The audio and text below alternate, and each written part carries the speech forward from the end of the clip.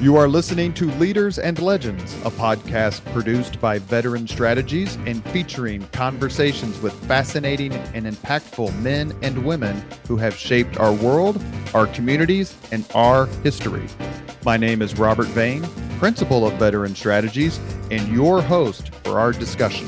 You are listening to Leaders and Legends, a podcast presented by Veteran Strategies, a local veteran public relations enterprise, and sponsored by Girl Scouts of Central Indiana, Garmond Construction, the Crown Plaza Hotel, Grand Hall, and Conference Center at Historic Union Station, the law firm of Bose, McKinney, and Evans, and the Bose Public Affairs Group, the McGinley's Golden Ace Inn, and McAllister Machinery, your friendly neighborhood Caterpillar dealer.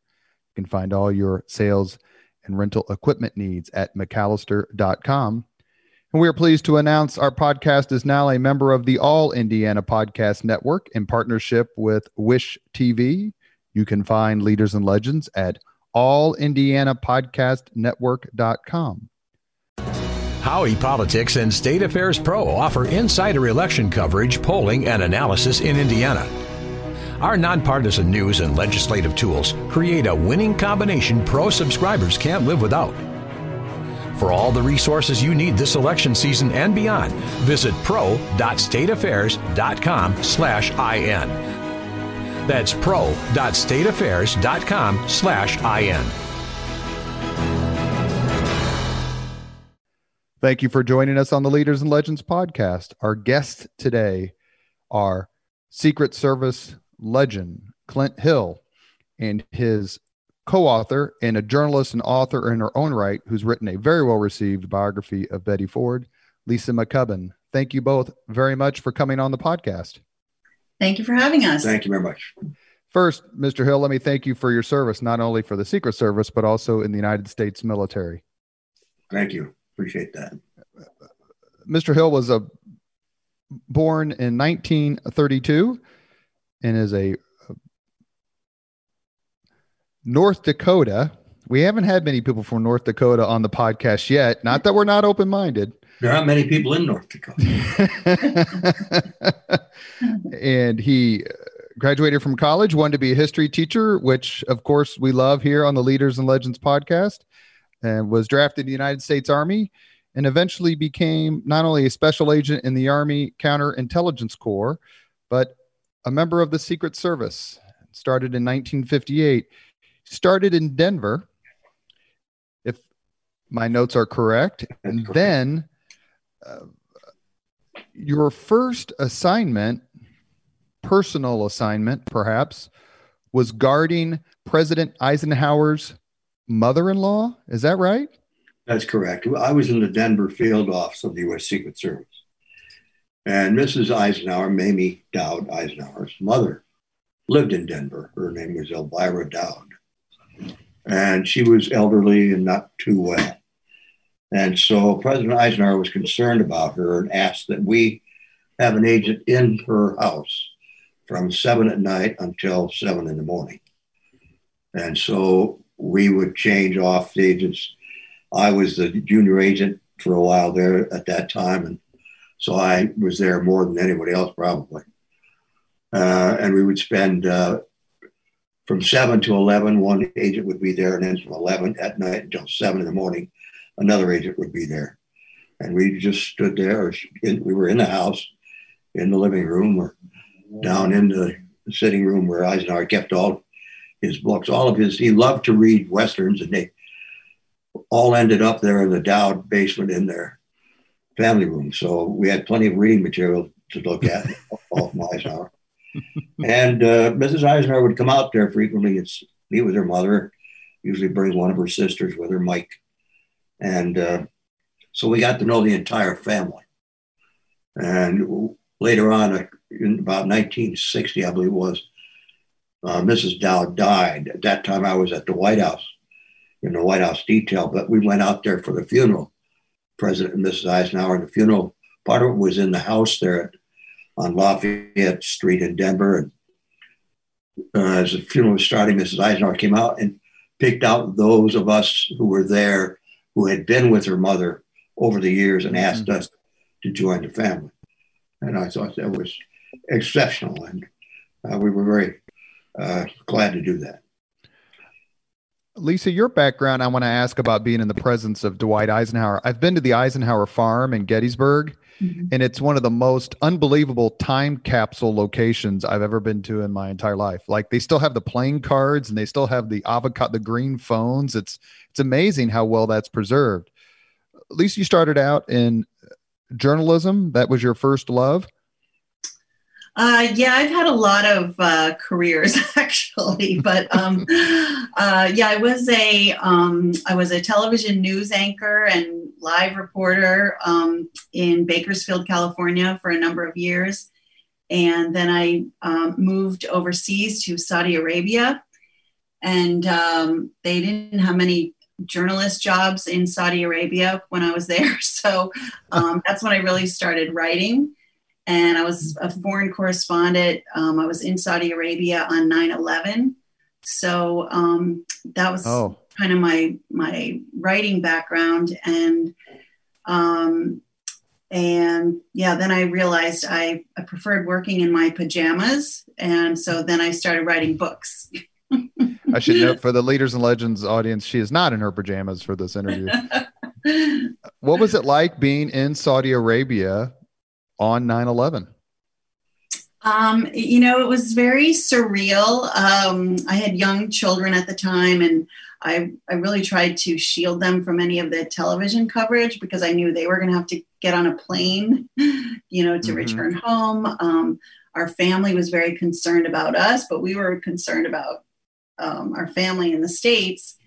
And then, once it was revealed that it was Saudis that were, among the terrorists, the hijackers, then it got kind of dicey over in Saudi Arabia, and we had to be very cautious about going out and about, and we're concerned for our own safety at times. But it was a fascinating experience. Oh, I can only imagine. We had one of our Leaders and Legends podcast guests, former governor of Indiana, Mitch Daniels, who was working in the Bush.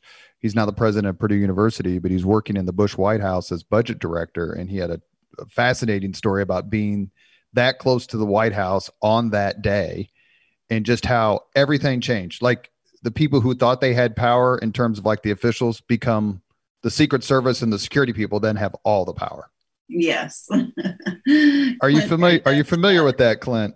I am. I'm very familiar with that. Yeah, things can change in an instant, and they do. And we in the Secret Service have to be prepared for that type of event, just in case. And so we plan way ahead and try and cross all the T's and dot all the I's, make sure there are no room for error, and do the best job we can. And but it's a challenge, but it's an honor too. How would you describe working with President Eisenhower, 5-star general, larger than life, probably the most famous American other than Elvis in the 1950s? Was it hard to look at him as anything other than the man who led the Allies on D-Day and beyond? Well, I suppose that was always in the back of my mind, or our minds. But he was a wonderful man to work with. He was very cooperative.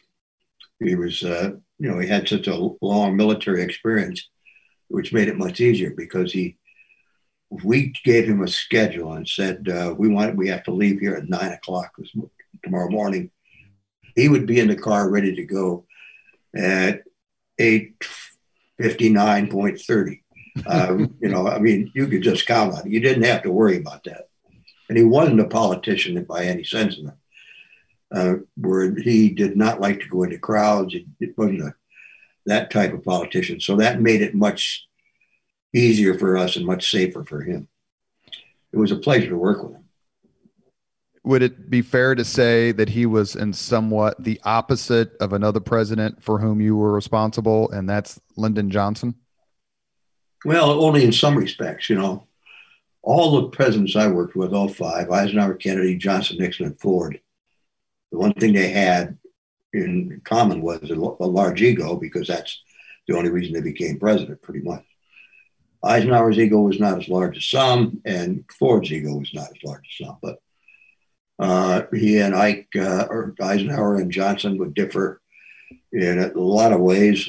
Johnson was a real, wanted to go into a crowd, wanted to kiss the babies and shake the hands, and Eisenhower would stand back and be rather aloof and pay his respects to people because he honored them, but he didn't like to really mix like other politicians have. Kennedy liked to mix too. He liked to go into crowds.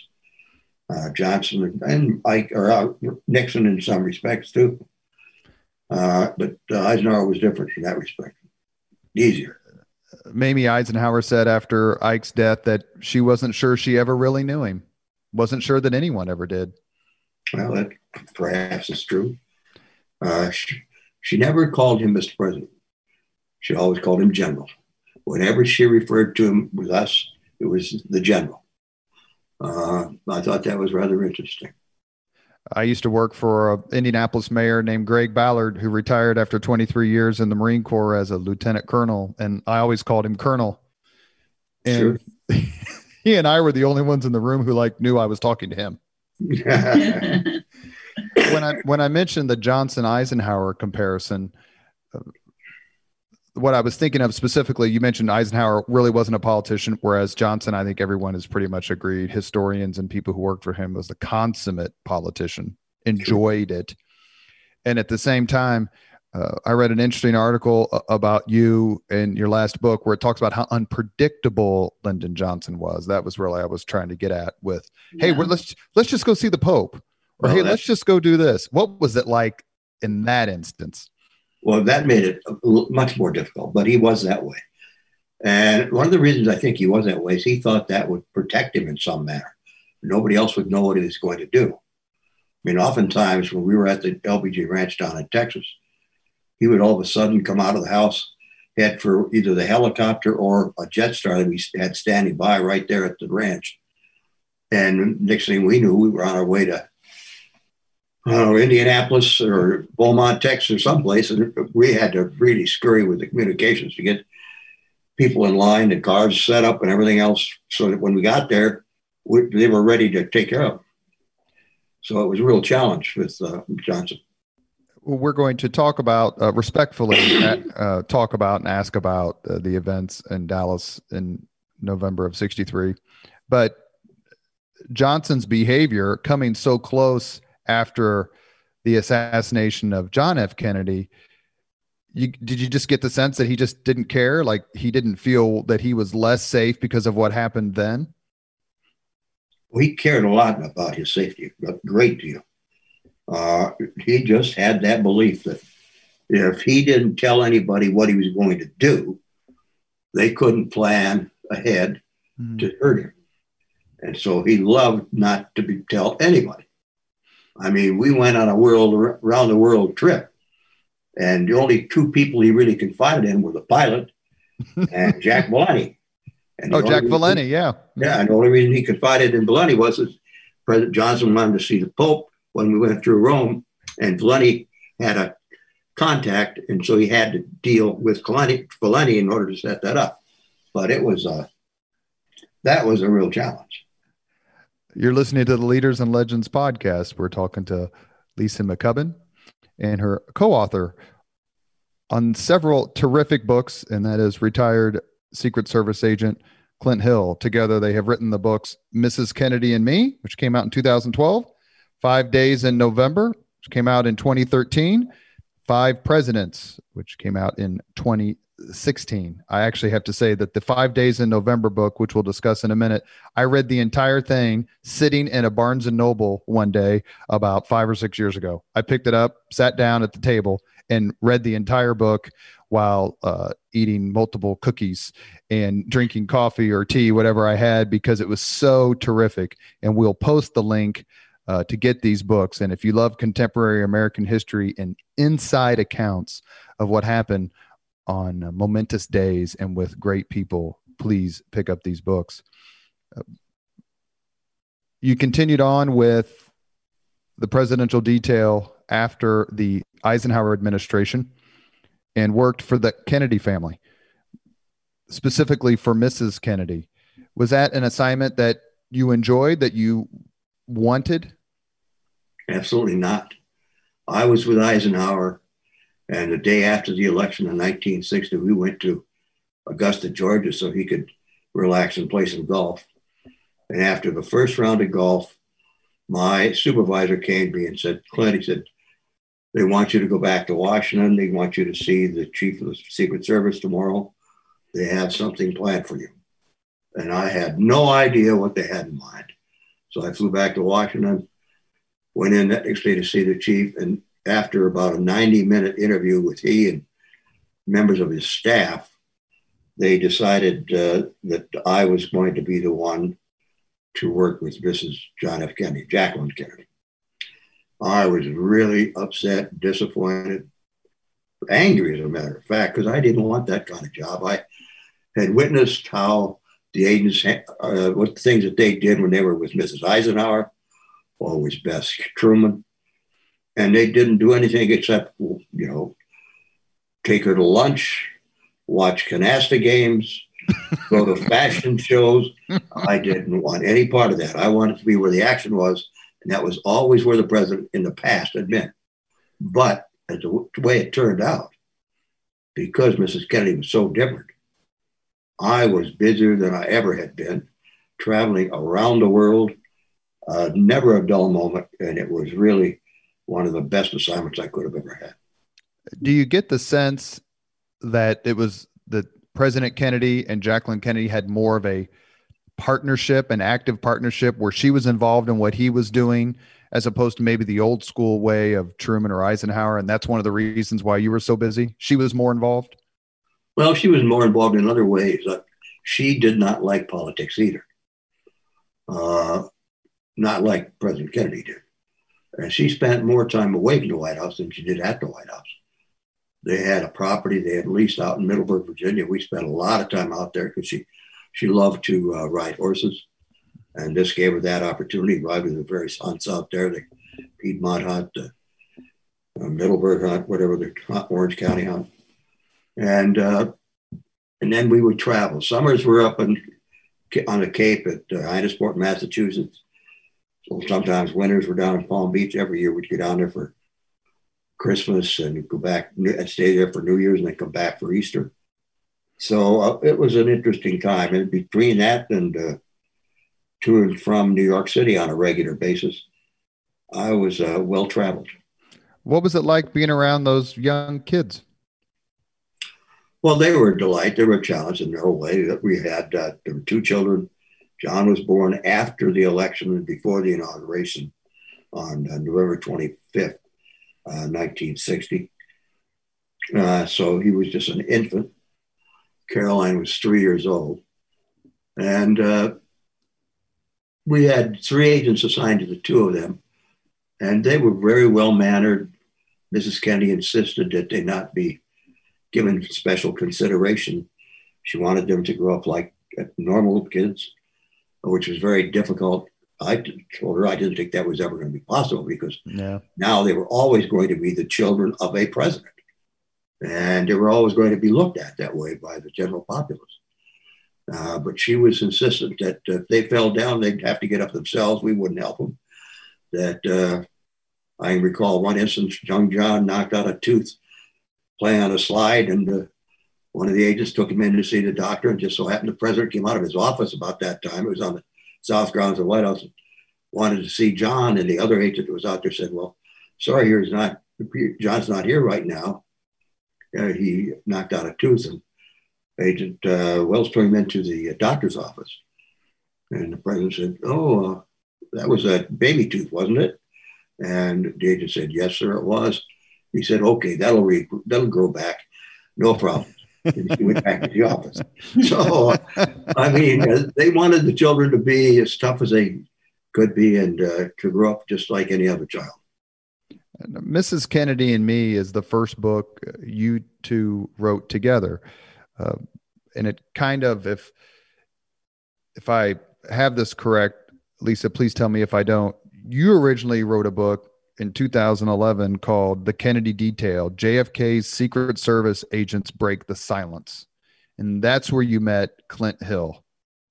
That's correct. Yes, I was writing that book. It actually came out in 2010. I interviewed Clint for that book. I wrote it with another agent named Jerry Blaine, who was a longtime family friend of mine. And so he had wanted to write this book and had been working on it for a long time. And so I kind of came in and we collaborated on that. And when I was getting into it, I said, I really would like to talk to somebody who was in Dallas during the assassination, because Jerry Blaine had, while he was one of the Secret Service agents on JFK's detail, he was on the midnight shift on that trip to Texas. So he wasn't in Dallas. And so he put me in touch with Clint. But at first, Clint did not want to speak with me. He hadn't spoken with anybody about this. And it took a lot of convincing, didn't it, to get you to talk to me? A great deal of convincing, yes. And that comes through in the research that I did, that Mr. Hill, you just did not want to talk about it. So one of the questions I have written down is, please explain to the Leaders and Legends podcast audience, how potent are Lisa's powers of persuasion? Well, they apparently were very potent, because when I first met her, I met her at a hotel in Washington, D.C. She and her son had come down to Washington, and she had arranged for a conference room, and I went in there and I told her I'd give her 2 hours. And she asked a lot of questions, and I gave her what answers I wanted to. And at the end, I looked at my watch. I said, your 2 hours are up. And she said, okay. She said, just in case I have any questions I need to ask about what we've already discussed, would you please give me your phone number? And like a fool, I did. And that started telephone calls between she and me. First was like once a week, and then eventually twice a week, then 3 times a week, then every day, and then 2 times a day. And I mean, it was non-ending. And then about 2 weeks before her deadline for turning in the manuscript for the Kennedy Detail, I finally just called her up and said, look, I'll tell you the whole damn story. Just ask any question you want. And so I did. And she was elated that I did that, but she was really angry because now she only had 2 weeks to get the manuscript done for the publisher. But I would say those phone calls happened over the course of about 6 months. And each time I would notice he would just give me a little bit more information, a little bit more. And then, as you do when you're talking to someone, little personal things come in, or he would say, oh, I can't talk to you at this time because I'm doing this or whatever. And I happened to be living in Doha, Qatar at the time. So we had like a 12-hour time difference for these phone calls. But I could really see over the course of the months, Clint just slowly becoming more open. And I could sense that there was like a burden being released as he was talking about it, all these things. Sure. Because it wasn't just the assassination. It was, fun times too. He was reliving, I would ask him questions about what Mrs. Kennedy was like and, how the Secret Service did this or that. And I remember him saying to me, are you really interested in this? He just couldn't understand that anybody would find it interesting. Well, that's interesting, because I saw that in an interview I read where you said an ordinary day for you, Clint, is an amazing day for anyone else. And that is so right. I haven't talked to too many quote unquote people at Mr. Hill's level, right? I've been lucky with the podcast to talk about folks who've been in the room for amazing things. But your everyday drudgery, I got to go to work again, Mr. Hill, would be an absolute trip to Disneyland for most of us. Did you get that sense how lucky you were to be around all these people? Absolutely. When we got to the White House, you walk down on the east side there and go down to the west side, and go down to the West Wing. you know, you are extremely fortunate to have this position and to work with the people that I worked with. I worked with some of the finest young men.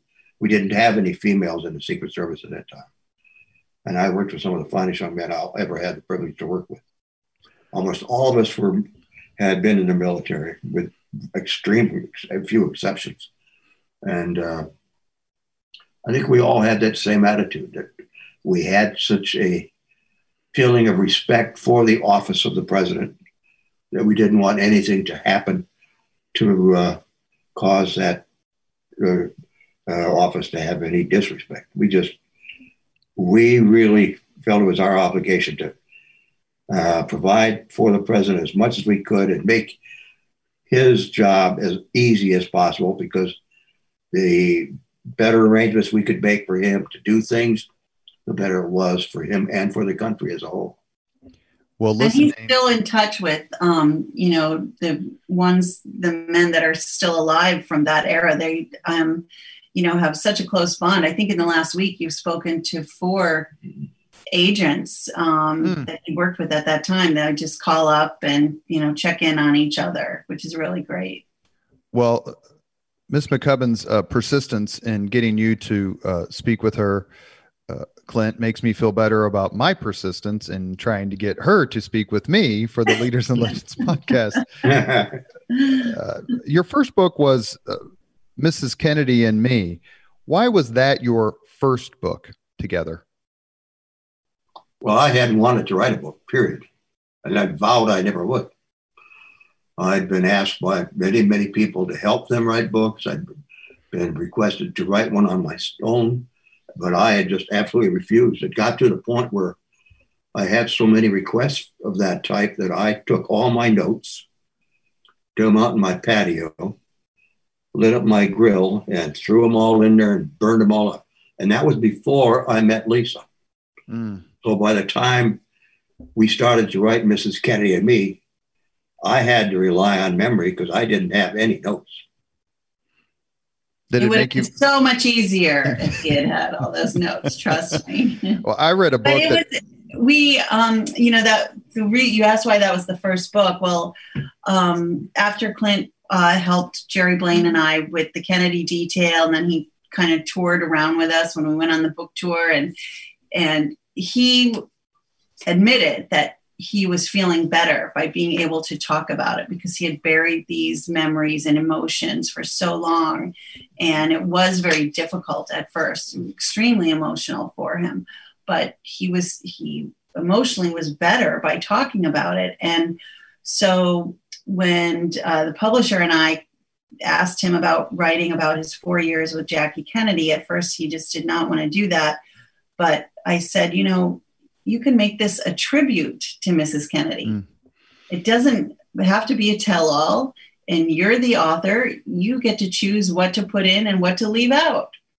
And so once he thought about that as making it a tribute, then he thought he would go ahead and do that. Yeah, that was that one word that she used kind of tripped it for me. That when she said tribute, I finally decided that's what I was going to do. Perfect. What was it like being in the White House? I read 2 or 3 books on this, and then obviously there was a movie several years ago. Being in the White House with the Kennedy family during the Cuban Missile Crisis. Very touchy. It was, we knew pretty much what was going on, but not everything, but enough. And we were prepared in any event to evacuate, take the family to, if we had time, to a relocation site. If not time, relocate down into the bowels of the White House to the shelters. So it was real touchy. And at one point, the president was out on a trip. He was going to speak in Chicago, and Mrs. Kennedy and the children were in Middleburg at the place that they had leased. And a call came in from the president. He wanted me to bring Mrs. Kennedy and the children back to the White House. He wanted them there with him. And so we took them back. And then a few days later, she got authorization from him to go back out there. And we went back out to the Middleburg Estate, Glenora. And I think it was on a Sunday morning. He came out there in a helicopter. And when he came off that helicopter, he was all smiles. And we knew the situation was over. There was no longer a threat to the United States by the Soviet government or the Cubans. It was a relief. So it was, I had one instance where I had to explain to Mrs. Kennedy what the plans were. And I didn't even get halfway through the telling her about it. And she interrupted me and said, Mr. Hill, excuse me, but this is what I'm going to do. She said, if we get word that a missile is on its way and we have to relocate to the bomb shelter, I'm going to take Caroline and John, walk out on the South Grounds holding hands, and we'll have the same result that any other American would have had. And I just shook my head. I said to myself, I said, well, if that's the way you act, I guess I'll just have to pick you up, throw you over your shoulder, my shoulder, and into the bomb shelter we'll go. Was Mrs. Kennedy, she clearly was a strong-willed, stoic woman in a lot of ways that we see from the outside, right? From the inside, is what you're telling me, and through the book, it seemed like she was determined to be a mother, to not, as you said just a little while ago, make her kids live as normally as possible, even though we all knew they couldn't. But in the instances that you had to tell her no, or did you ever tell her no? How did that go over? Did she understand that it had to be a certain way because of the Secret Service? Yeah, she did understand it. And if you had to tell her no for something, as long as it was reasonable, she would accept that. You didn't want to be unreasonable with her. She was just too damn smart and up to date on everything, so that if you were making an unreasonable request, she knew immediately. She was really an intelligent woman. You are listening to Leaders and Legends, a podcast presented by Veteran Strategies, a local veteran public relations enterprise, and sponsored by Girl Scouts of Central Indiana, Garmond Construction, the Crown Plaza Hotel, Grand Hall, and Conference Center at Historic Union Station, the law firm of Bose, McKinney, and Evans, and the Bose Public Affairs Group, the McGinley's Golden Ace Inn, and McAllister Machinery, your friendly neighborhood Caterpillar dealer. Our guests on this podcast are Clint Hill, former Secret Service agent, and his co-author for many books, and we will put these books on our website and on Facebook so that you can read them. Lisa McCubbin, thank you both for coming on. Thanks for having us. We're glad to be here. The trip to Dallas in November of 1963, planned like every other trip, or was there something different about this presidential trip before it even started? And I'm thinking particularly about this being Lyndon Johnson's home state and him wanting to put on a great welcome. Well, it was different in some respects in that we knew that there was a group of people specifically in the Dallas area, that were very anti-Kennedy. We knew that the U.S. ambassador to the United Nations, Adlai Stevenson, had gone to Dallas about maybe 2 weeks or 3 weeks before this trip was going to take place, and that he was making a speech, or tried to, and he was interrupted by hecklers, driven off the stage, hit with a placard.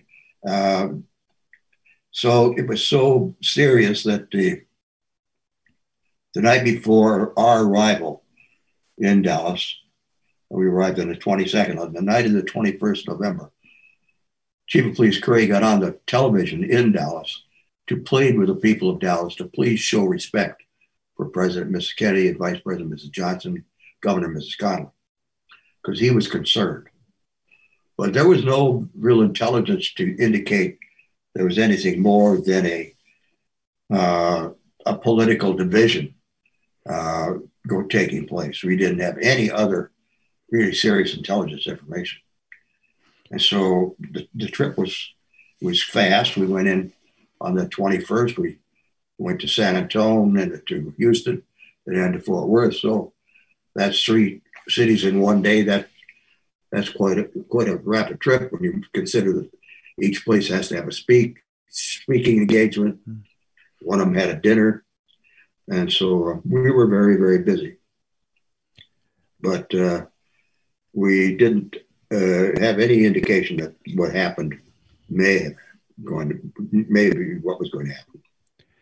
In a December 2010 interview with BBC Today, you said, quote, "Lee Harvey Oswald had all the advantages that day. We had none. And it was a very easy job to accomplish because of the way everything was laid out." True. Which advantages did he have besides perhaps surprise? Well, surprise was one. And he took advantage of that, which he fired not while we were coming at him, but while we were going away from him. So if we had fired at us or at the president while we were coming at him, we would have been able to discern exactly where the shots were coming from. But when he decided to wait and fire the shots after we had turned the corner and we were going away, that meant we had to find the location of the shooter before we could do anything. And we had to try and get up and cover President and Mrs. Kennedy so that they could be less harmed than they would be. I tried to do that after the first shot was fired, I was on the left-hand side of the car that was right behind the president's car. It was on the running board of that car. There were 4 of us on the running boards. I was in the front position on the left side. Mrs. Kennedy was in the left rear of the presidential vehicle. The president was in the right rear. I'd been scanning the area to the left, which was a grassy area.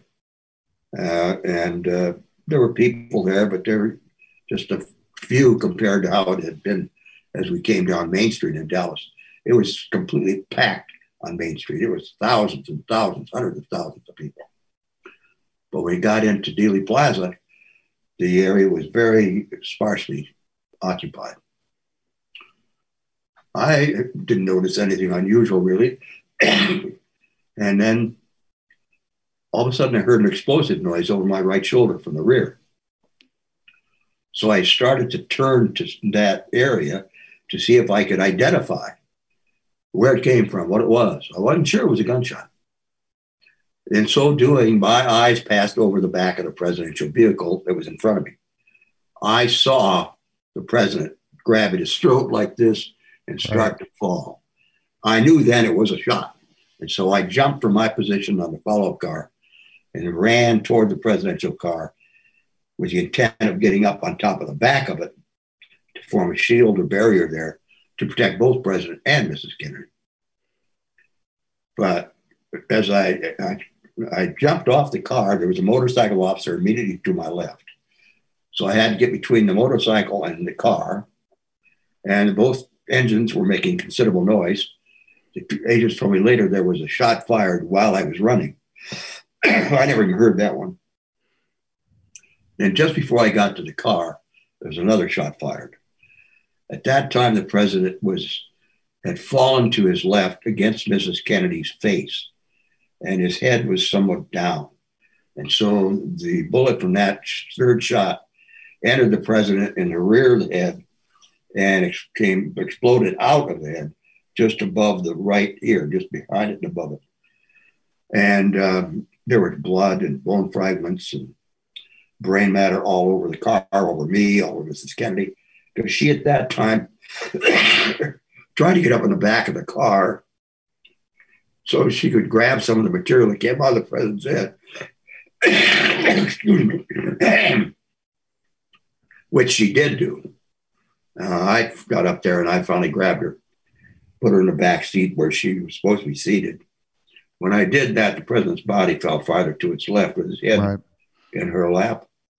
And his right side of his face was up. I could see his eyes were fixed. I could see the hole in the skull. And there was just no brain matter in that area of the skull at all. So I assumed immediately that it had been a fatal wound. And I turned and gave a thumbs down to the other agents in the follow-up car because they had not had the opportunity to get to the car to help. When they turned to see if they could figure out where the shot was coming from, they turned away from the president's car because they were on the right-hand side. They didn't see the president grabbing his throat and realize he had been hit. By the time they turned back, it was too late for them to do anything. And so I got up on top and I laid there and screamed at the driver to get us to a hospital. And Chief Curry from Dallas got in front of us in a lead car and he led us out to a highway right there and then on to Parkland Hospital. Lisa, you co-wrote the book 5 Days in November with Agent Hill. How tough was it for you not only to hear this account from a man who was literally yards, then feet, then inches away, but to get Clint to talk about it in a way that was both clinical from a law enforcement perspective and a kind of a ballistics perspective at the same time as telling a very real story that someone about whom he cared greatly had been killed, and he's looking at his charge, Mrs. Kennedy, and sees the look on her face? Well, I think that's what I kind of bring to the books is pulling out the emotion. Most law enforcement people, they're kind of trained to not show emotion and be very stoic, and especially Secret Service agents. And Jerry Blaine, when I was working with him, he basically said, no, we don't have emotions. Well, that's not true. They do. And every time Clint would talk about this, his eyes would well up with tears. So, you could tell it was still affecting him. So with 5 Days in November, that was a really hard book to write. We did it pretty quickly. And I always urge people to not get that book as an audio book. It was meant to be to read it in hardcover so that you could see the photographs. There are more than 170 photographs, and that's a big part of the book because I think it brings it to life. So you get the emotion of Clint telling the story, and it's written in the present tense. And that was something we decided in the middle of writing it, because as he would tell me these stories, as he would talk about it, it was almost like he would go into a trance in a way, and he was putting himself back there and he would speak in the present tense. And so I remember calling up our editor at Simon & Schuster and saying, I think we need to do this in the present tense. And it turned out it's just so compelling because you feel like you're right there with him, and it's written as he's going through it and he doesn't know what's going to happen next. So it's written without the value of hindsight in a way. So you have that feeling of not knowing what's coming next, even though you do. You're absolutely right about the pictures. The pictures are terrific. And it just takes you back to that time, and it's just heart-wrenching. So I think we're so fortunate that Clint did decide to share these stories with the world, because that history would have been lost had he not. And he has such a close insider account that few other agents did, just because he was so close to Mrs. Kennedy. One of the things that was brought out in the Warren Commission's findings was the fact that there were no bodyguards stationed on the presidential limousine itself. But there was a specific, very powerful reason for this, Clint, and that reason is? The president had been on a trip to Florida the previous weekend. One of the stops was in Tampa, and the motorcade was 26 miles long. And so rather than and it was warm and humid. So rather than have the agents run alongside the presidential car, the advance agent requested that they get up on the back of the car, which there were little platforms there for us. If we needed to stand there, little handholds on the trunk, and remain there for the 26 miles to intervene in the event that's necessary, rather than run. So about halfway through, the president noticed this, and the crowd had dropped off a little bit. And so he reached forward and tapped the supervisor agent who was in the right front seat on the shoulder and said, Floyd, he said, will you get those Ivy League charlatans off the back of my car, please? So we didn't even know what the hell he meant by Ivy League charlatans, but we knew what he meant by get off the back of his car. And so the word went back. It came back to us, or to the agents, and they got off the car. And then at the end of the motorcade, the president came to the supervisor agent and the advance agent and said, look, I'm running for re-election in 64. If the agents are up there like that and appear to be hovering over me, the people will have a sense that I am separated from them, that there's a barrier between the voting public and myself. And I can't afford that to be the case. So from now on, do not have the agents up in the back of the car. Unless it's an absolute emergency, don't have them that close to me at all, And so that's the word that went out. And when it came to Dallas, that was the word we were going to live by. Now, during the motorcade that day, I had gotten up on the back of the car a number of times coming down Main Street in Dallas because it was so packed with people. And the driver of the presidential car was keeping the car to the left-hand side of the street, keeping the president, who was in the right rear, away from the crowd on the right. But that put Mrs. Kennedy right up next to the crowd on the left. And so I would run forward, crawl up in the back of the car and be as close to her as I could to prevent anybody from reaching out and doing something or throwing something to her. And so, that worked okay. But by the time we got to the Dealey Plaza area and the crowds had dropped off, there wasn't any need for me to be there anymore. So I went back to the follow-up car. So at the time of the incident, I was on the follow-up car. One of the things when you read about the assassination, and I'm talking about the history of the assassination, not the conspiracy stuff, or watch some of the documentaries that stood out to me, I couldn't believe it when I first heard it, was the shooting of the president of the United States was not a federal crime at that time. At that time, that's correct.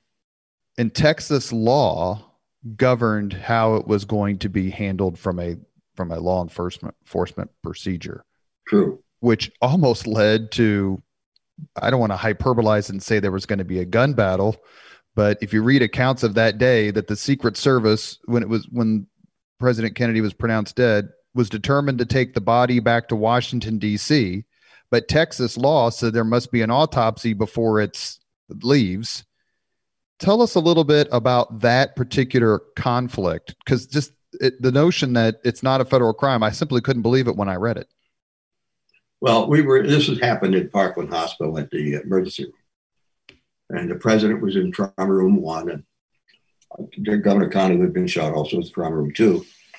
And after they pronounced the president dead, which that was about 1:00 in the afternoon, the decision was made that they would transport the president back. We would transport him back to Washington for the autopsy. So I was requested to get a casket, and I arranged for that, and it was brought. And the nurses in the emergency room were preparing the body to place in the casket when the coroner arrived. And he simply said, "What are you guys doing?" And we explained, "Well, we're preparing to leave and go back to Washington, D.C." He said, "You can't do that." We said, "Why not?" Because the Texas law says anybody who's a victim of a homicide must have their body autopsied before they can leave the hospital. Well, we said, "How long is that going to take?" And the coroner said, "Oh, a few hours, maybe a day." And we said, "That's just not acceptable. We're going to go anyway." With that, he then said, "All right, if you're going to leave, you must have a medical expert travel with the body and remain with it up until the autopsy is performed." I said, "That's fine. We have Admiral George Berkeley is here. He is the president's military physician. He can remain with the body at all times." And that's what we did. The nurses prepared the body, placed it in a casket, took the casket out, placed it in the hearse. Admiral Berkeley went out, got in the back of the hearse with the body and in the casket. and he was sitting there beside the casket. Mrs. Kennedy came out to get in. I said to her, I said, we could get in this car right back here, Mrs. Kennedy. And she said, no, I'm going to ride in the back with the president. So I opened the door, helped her get in, and then I climbed in right behind her. So it was a little bit crowded in the back of that hearse. A casket, Admiral Berkeley, Mrs. Kennedy, myself. And we were taking them to Air Force One, which was at Love Field. And my understanding is the handles had to be broken off the casket because it wouldn't fit in the door. That's correct. We carried it up the stairway to the rear of Air Force One. The engineers had removed some seats to make place for the casket to be located. But then we tried to get it through the door, the entrance. It was just slightly too wide because of the handles. So we tore the handles off, got it into the rear of the aircraft and set it down where the engineers had made the arrangements for us to place it. And Mrs. Kennedy sat in that same general area and remained with it during the entire trip. How did you handle your emotions and all these frustrations? You're dealing with the coroner, and now you have to find a casket, and the casket won't fit in the plane. I mean, just it's one thing after another after this enormous personal tragedy. Is it just a matter of this is where your professionalism goes into hyperdrive as a Secret Service agent? Absolutely does, because you can't let your emotions get the best of you. You have to put that aside. There's time for that later. Not now. Now is not the time to mourn, grieve. Now is the time to get the job done. And that was our attitude. It was at the hospital, if I remember correctly, they received a call from President Kennedy's brother, the Attorney General, Robert Kennedy. Yes, in the midst of everything, the Attorney General had called and he asked for me. So I got on the phone. I was on the phone at the time talking to my boss at the White House. And the operator interrupted and said, Mr. Hill, the Attorney General wants to talk with you. And so I said, okay, thank you. And I said, yes, Mr. Attorney General, what can I do for you? He wasn't real sure what had happened down there. So he said, Clint, he said, what's going on down there? I said, the president's been shot, governor's been shot. We're at Parkland Hospital. They're doing everything they can. And he said, well, how bad is it? Because he didn't realize how serious it was. And I didn't want to tell him that his brother was dead. So I said, it's as bad as it can get. And he just hung up the phone. So that's how he really found out that his brother had been killed. Describe to us, please, on the Leaders and Legends podcast, we're with former Secret Service agent Clint Hill and his co-author Lisa McCubbin for best-selling books about Agent Hill's time in the Secret Service. It seems that the Air Force One situation on the flight back, both on the tarmac in Dallas, Love Field, and the flight back was somewhat chaotic. Is that a fair description, or was it more solemn and stoic? Well, it was before we took off, the Vice President Johnson, before he was sworn in, had contacted Washington to see whether or not he should be sworn in there or really get to Washington. And they had recommended he get sworn in there. They said that would require a federal judge. We had to find one. We did. And it was a recently appointed female federal judge. They brought her on board. She swore him in. You'll see pictures of that. If you see pictures 5 minutes before the swearing in, you'll see that whole compartment has different people in different positions. By the time the swearing in took place, all the politicians had managed to get in close up around President Johnson and Mrs. Kennedy. All the military leaders had been moved out. So, I mean, it was, from that sense, it was a little chaotic, not too bad. Because they wanted to be in the picture. They wanted to have that as, Well, you mentioned Jack Valenti in that famous picture where Johnson's taking the oath. Valenti's like poking his head out from behind somebody because he wants to see what's going on, which I guess is a reasonable reaction. Because he ended up a good position at the White House. That wasn't so bad. And then the flight back, it was really rather quiet the whole flight. The only thing that was going on was the general, the Army general and the Navy admiral had a difference of opinion as to where the autopsy should take place. The Army general wanted it at Walter Reed Army Hospital. The Navy admiral wanted it at Bethesda Naval Hospital. And they hadn't really decided, but they forgot one thing. They forgot to ask Mrs. Kennedy what she wanted. Right. So she made the decision. It's going to be at Bethesda Naval Hospital because Jack was a former Navy officer. That's right. And so that ended this discussion. But up until that point, it was rather nobody knew what was going to take place. If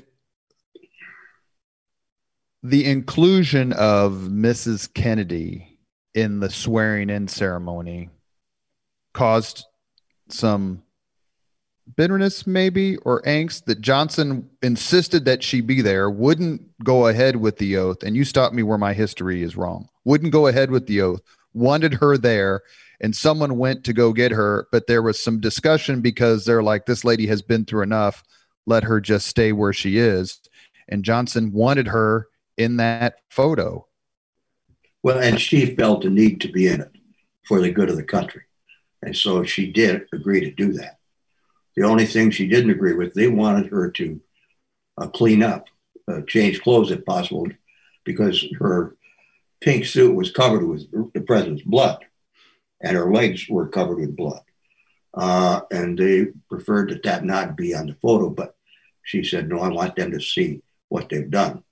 And so she had agreed that she would be in that photo and wanted to be in it, but not under the same conditions that other people had requested. And right before that photo was taken, there was a really touching moment between Mrs. Kennedy and Mr. Hill. Tell about that. Just before the swearing in, I had gone to the forward portion of Air Force One, where I had a seat, and that was near the radio operator. And pretty soon one of the stewards came forth and said, Clint, Mrs. Kennedy wants to talk to you right away. So I went back to where she was seated. And as I approached her, she stood up and she grabbed my hand and she said, oh, Mr. Hill, what's going to happen to you now? And I said, I'll be okay, Mrs. Kennedy. I'll be okay. She was concerned about my reaction to what had happened. She was concerned about the reaction of some of the other agents, like Bill Breer, who was driving the car. It was something I had never expected, and it came right out of the clear blue. And I just told her that I'd be okay, and she accepted that. As murderous and disgraceful as Oswald's actions were that day, is it fair to say that Mrs. Kennedy's performance was as perfect as it could have gotten for someone so close to such a, not only a national tragedy, but a personal tragedy? She handled the entire situation from the time that we got to the hospital right up through the burial on the 25th with such poise. And she set an example for everybody else. In the ride from beyond Dealey Plaza till you get to the hospital where it's out of the Zapruder film sort of range. Yeah.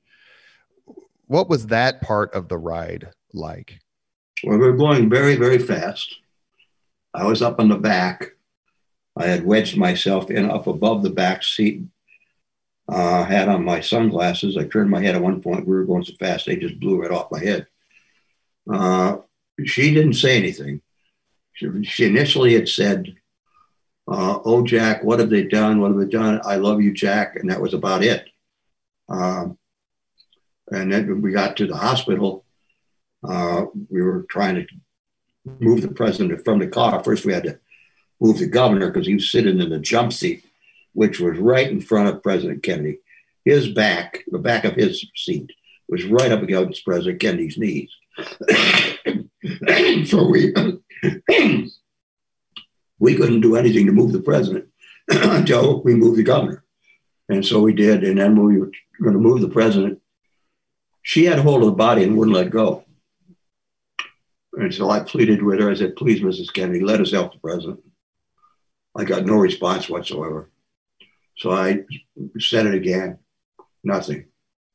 So I'd been with her a little over 3 years at that time. So I knew her pretty well. And I realized she didn't want anybody to see the condition he was in because it was deplorable. It was terrible. Right. So I took off my suit coat and I covered up his head and his upper back. And as soon as I did that, she let go. We lifted him up, put him on a gurney, and took him into trauma room 1 at the emergency room. And she followed. But she went in and out of the emergency of that trauma room. She stayed within 5 or 6 feet of the door of the trauma room at all time until we left the hospital with the body.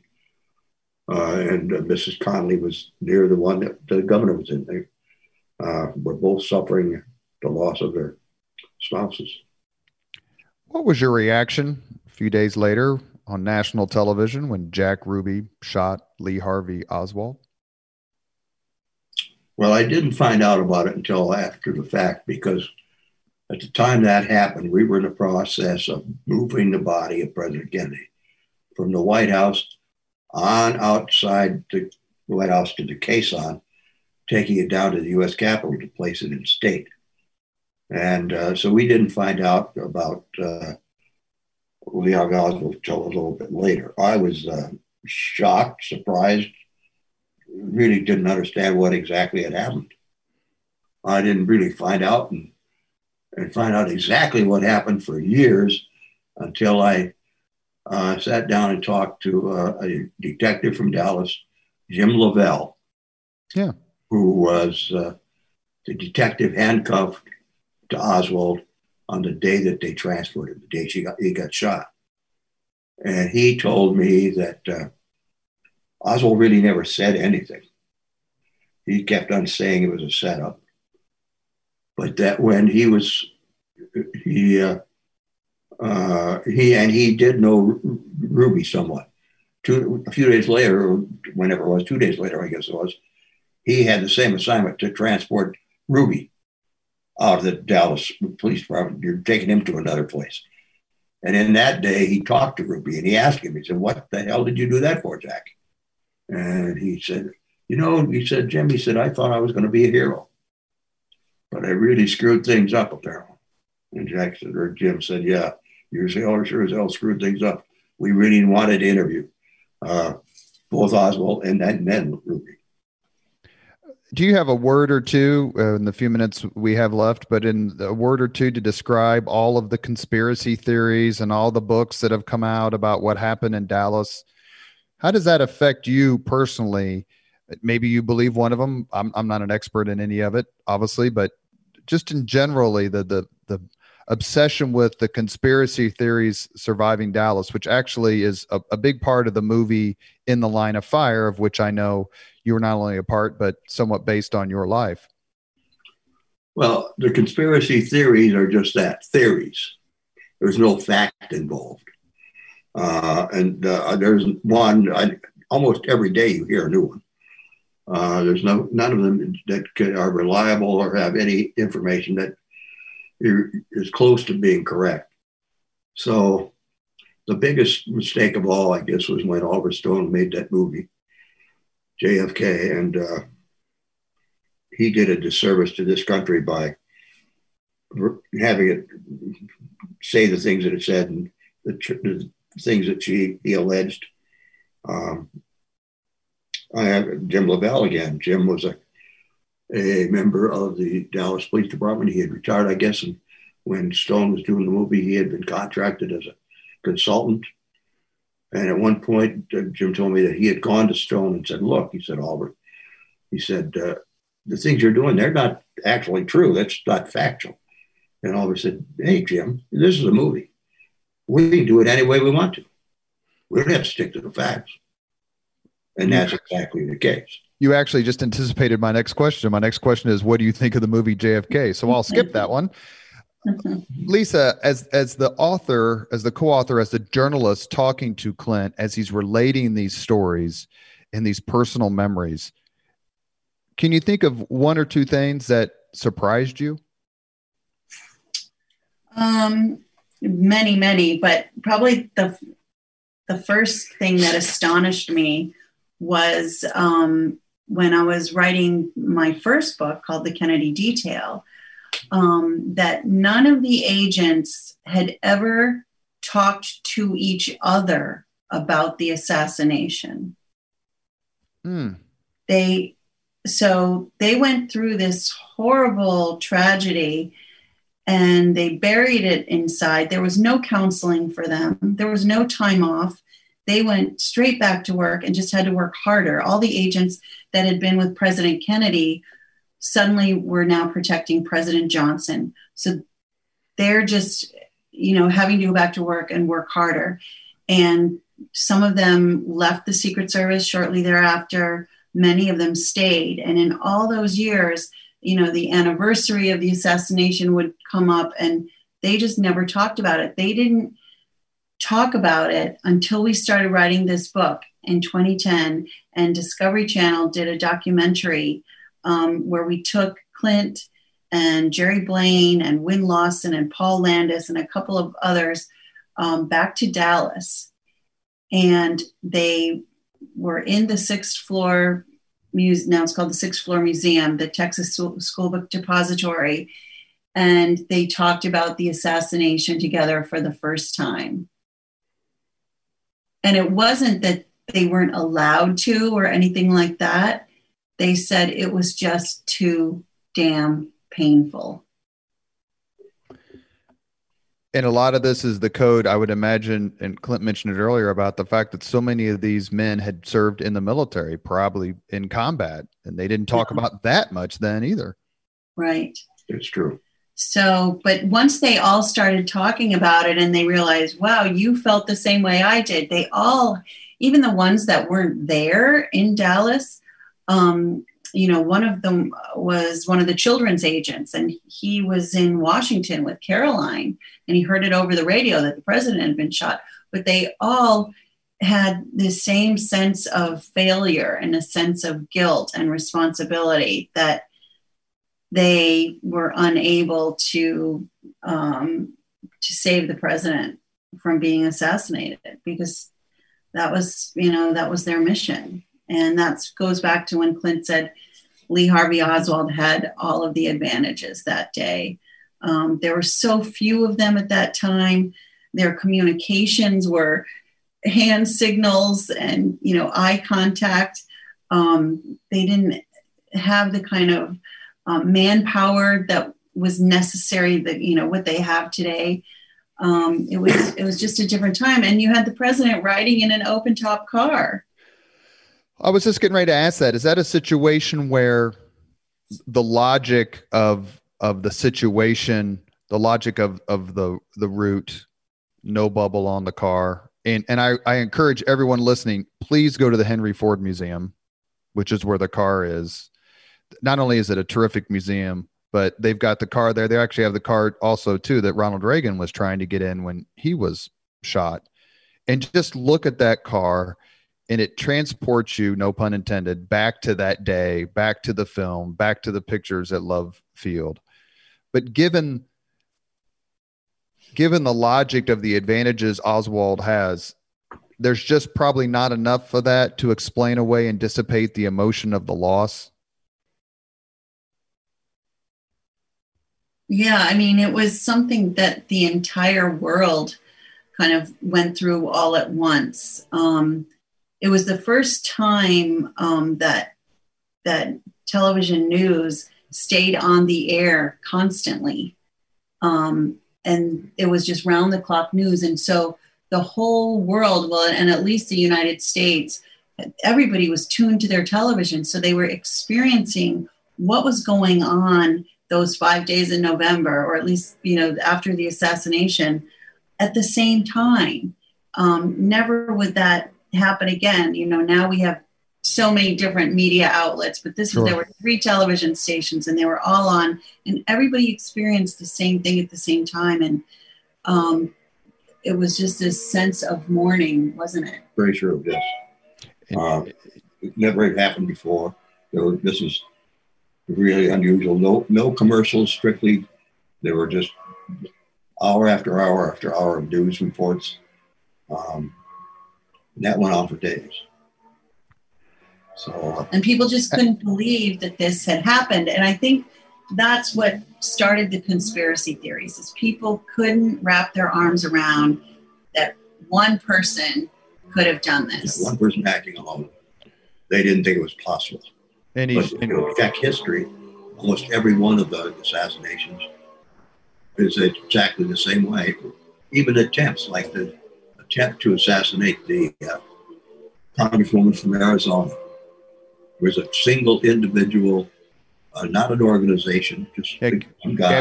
Gabby Giffords, is that right? I mean, and this is the case in so many of these things.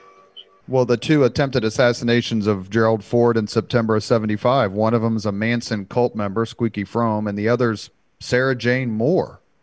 I know. And there's no massive organization. It's just a couple people who either want to be famous or don't know. In Squeaky's case, didn't even have a bullet in the chamber, but are just have their own grudges or their own mental issues. One of the things I wanted to ask you about very quickly is you stayed as Secret Service agent for the Kennedy family, Mrs. Kennedy, Caroline, and JFK Jr. after the assassination. Why was that done? And what was it like to be with her so soon after this horrific watershed event? It was done at the request of President Johnson. They decided it was necessary to have someone seeing the children. And she wanted that too. And they asked her who she wanted. And she listed names. I happened to be one of the names she listed.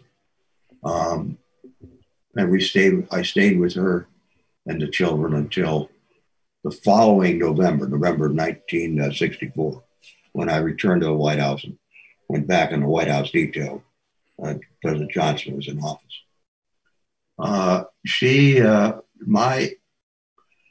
It was really tough, I can tell you this, in December of 63, to be with she and the children down in Palm Beach, Florida for Christmas, with her sister and her sister's husband and their children.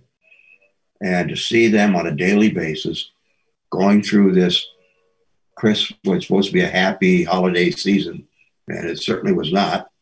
And it really ate at me to realize that we had a responsibility to protect the president, and we failed to do so.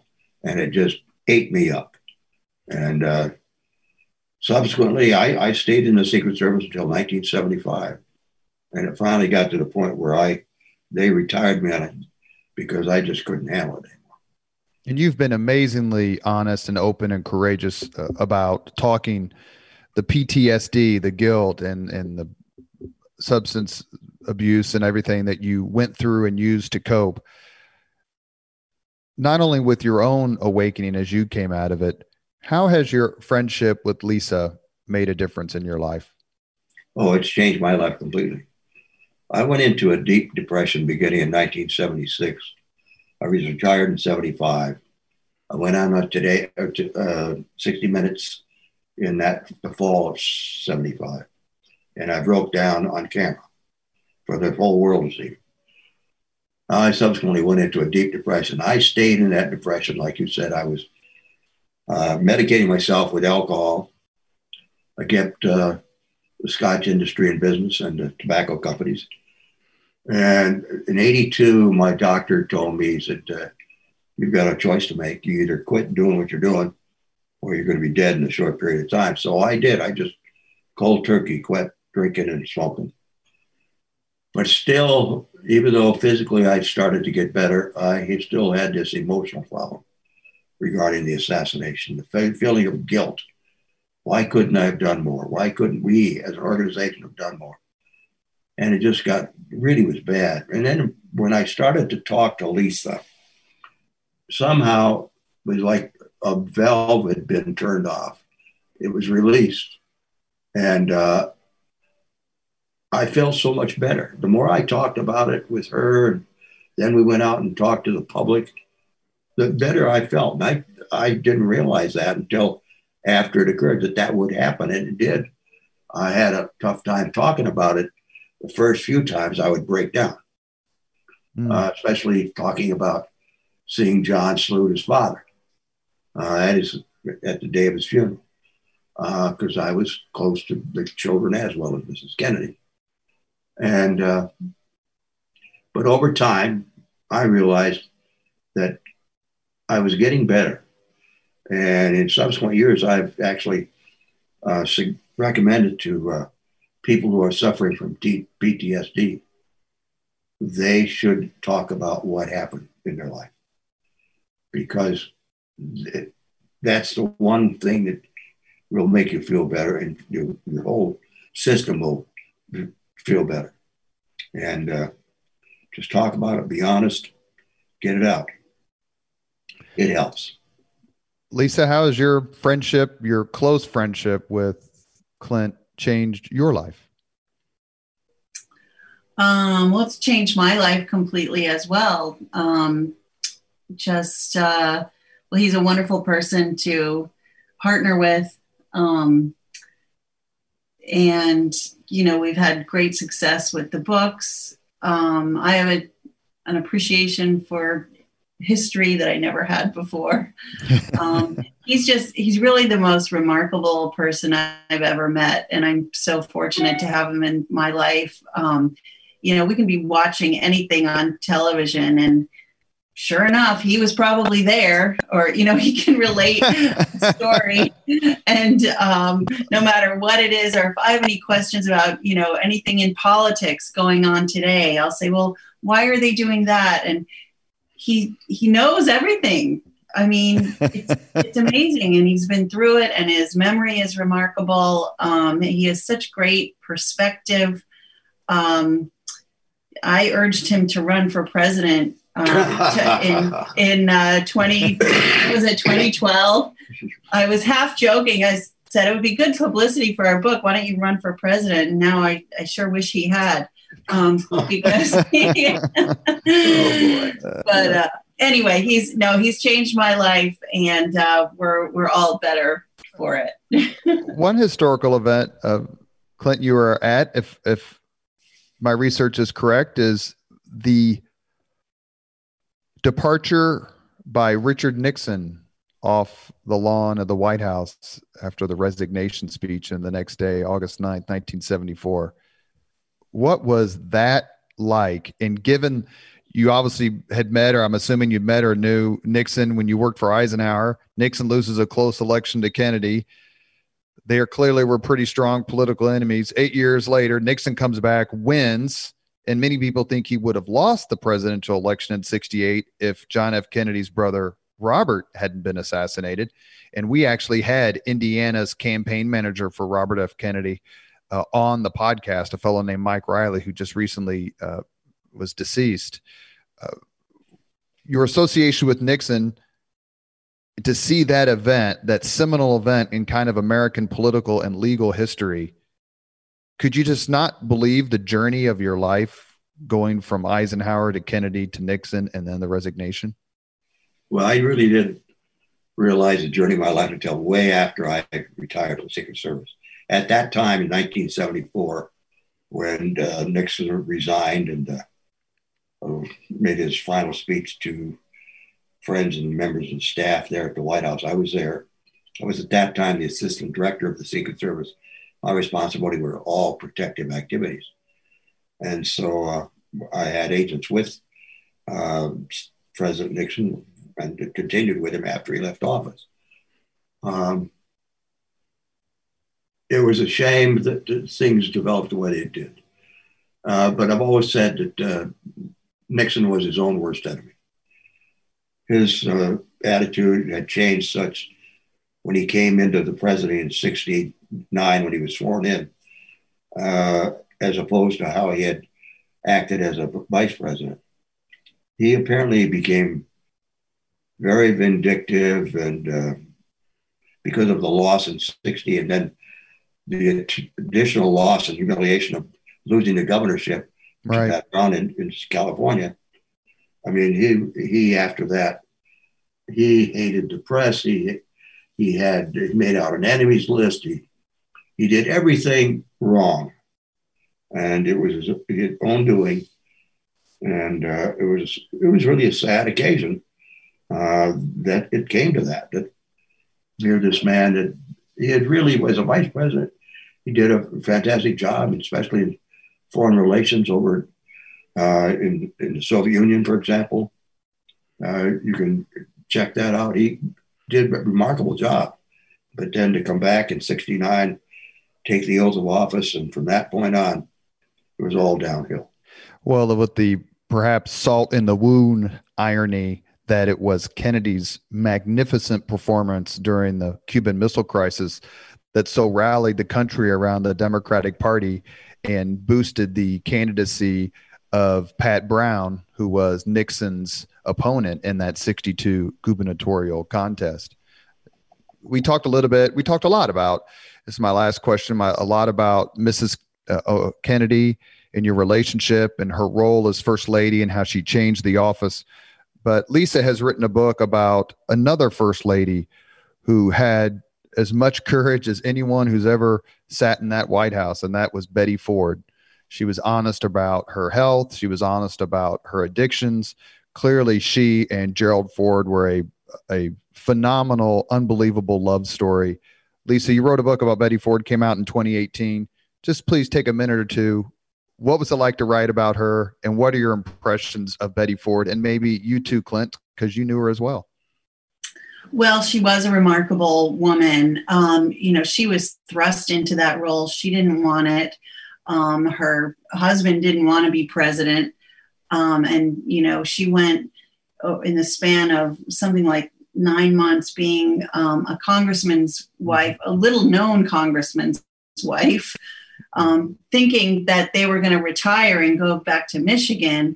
So in the span of 9 months, then all of a sudden she's First Lady and she's in the White House. And this is not what she wanted to do. And then 6 weeks after becoming First Lady, she finds out she has breast cancer, and she shared that with the world and changed women's health care forever. That's right. Just by being open about that. I wish I had known her. I think we would have been good buddies. She just seemed like she had a great sense of humor. I got to know her daughter, Susan Ford Bales, very well. Susan and I have become close friends from writing this book. Susan was very generous with sharing memories of her mother and what that time period was like.